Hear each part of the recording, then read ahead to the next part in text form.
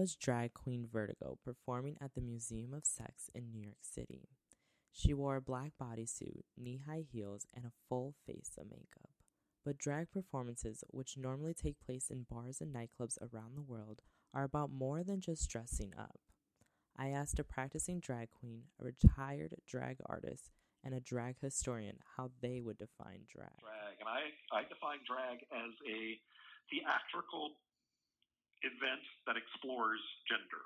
I would probably say that drag is a artistic form of expression through impersonation and performance, idolizing a certain concept or idea or emotion, and conveying that through some kind of physical form, so that way others can appreciate it and see it. Drag to me is gender in a performative way, but like pushed to an extreme. You know what I mean? And not necessarily that the gender is extreme, but simply that the performing of that is extreme.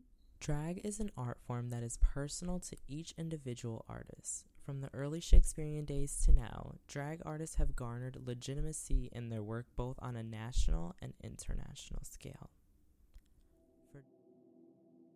The origins of drag culture has its roots in the theater, when in the 17th century, Shakespeare's plays premiered at a time where only men were allowed to participate in the productions.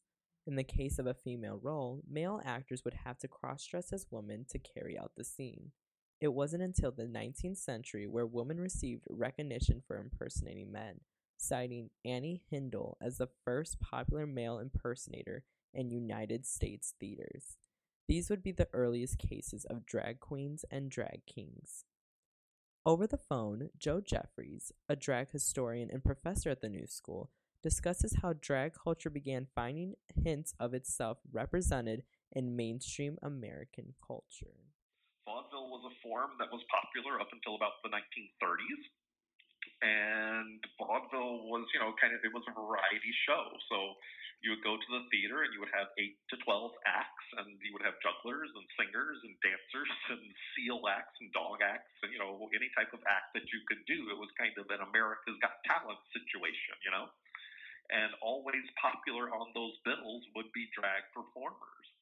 Some of the most famous vaudeville performers to emerge from this time were drag kings such as Florence Tempest, Claire Romaine, and Hetty King. In fact, one of the highest paid vaudeville performers was a person by the name of Julian Elton, who was a female impersonator. Over time, drag culture found itself to continue dwelling as an underground phenomenon in American culture, where bars and nightclubs that cater to queer individuals began to pop up and host drag performers. There are instances where drag made its way into the mainstream culture. Drag queen Divine became an icon because of her polarizing personality in many John Waters films such as Pink Flamingos and Hairspray, even being noted as the inspiration behind The Little Mermaid's character, Ursula. New York City's Harlem debuted the extravagant drag ballroom culture, where members of the queer community, primarily Black and Latinx individuals, would take part in different categories to obtain prizes and recognition amongst the local community. These categories, like Butch Queen Realness or Femme Queen Realness, would have someone present oneself as hypermasculine or hyperfeminine.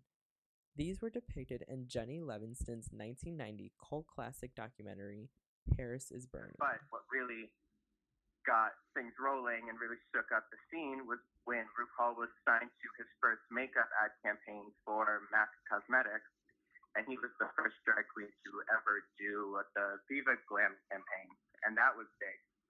Over the phone, Vertigo, also known as Chris, discusses where he thinks drag reached its peak into the mainstream conversation. And then RuPaul went on hiatus, and he kind of disappeared for a little bit, and everybody forgot about him. And then he decided to come out with RuPaul's Drag Race.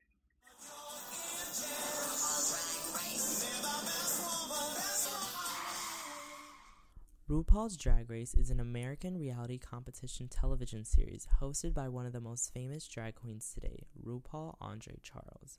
The show documents drag queen contestants competing against each other through a series of challenges each episode to obtain a cash prize of $100,000 and the title of America's Next Drag Superstar. RuPaul's Drag Race is primarily the reason why drag has took off and been such a big thing, because a lot of I feel like a lot of like mass appeal and what makes people famous and stuff is exposure.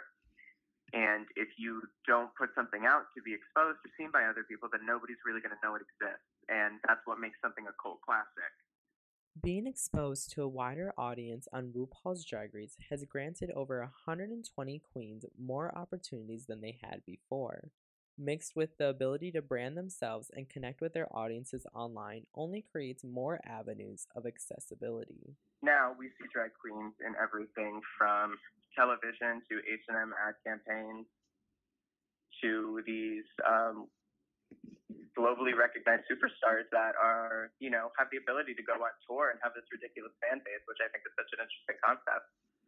And branding and marketing themselves makes it easily approachable for a younger crowd. And the younger crowd is what's going to shape society and this generation as they grow and evolve. So if that's brought to them and normalized, then it's going to be something that appeals to them and something that'll probably stick around like a social trend. Joe Jeffries teaches the course RuPaul's Drag Race and its Impact here at the New School.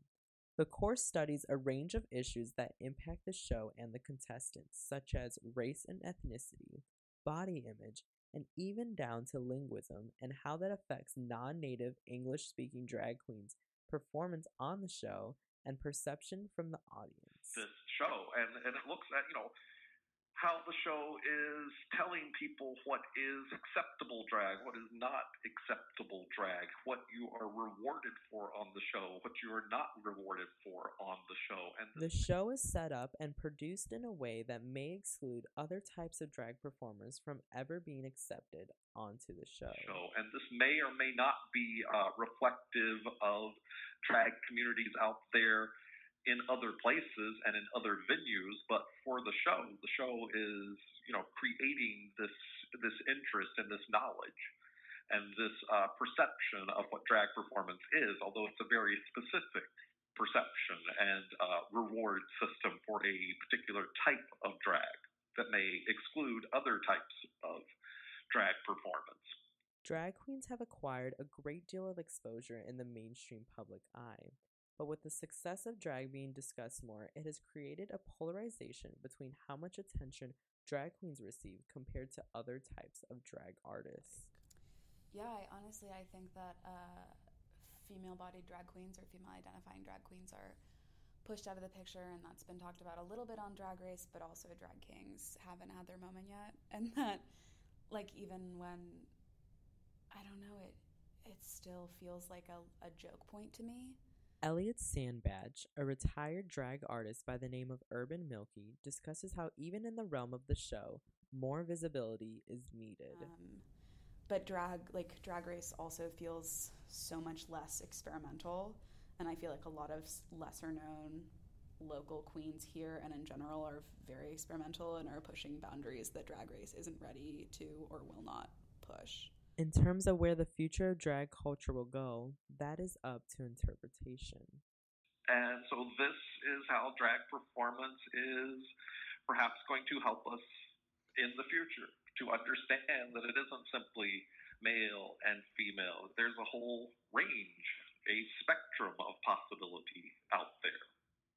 So the more drag culture is visible, perhaps it can raise the consciousness of a public that might not otherwise think or perceive these ideas. Nowadays, drag artists can be seen not only in the club scene, but also branching out and debuting in television and film, starring in fashion and makeup campaigns, and even engaging with audiences on various social media platforms. Drag has gone from being a subculture to part of the mainstream.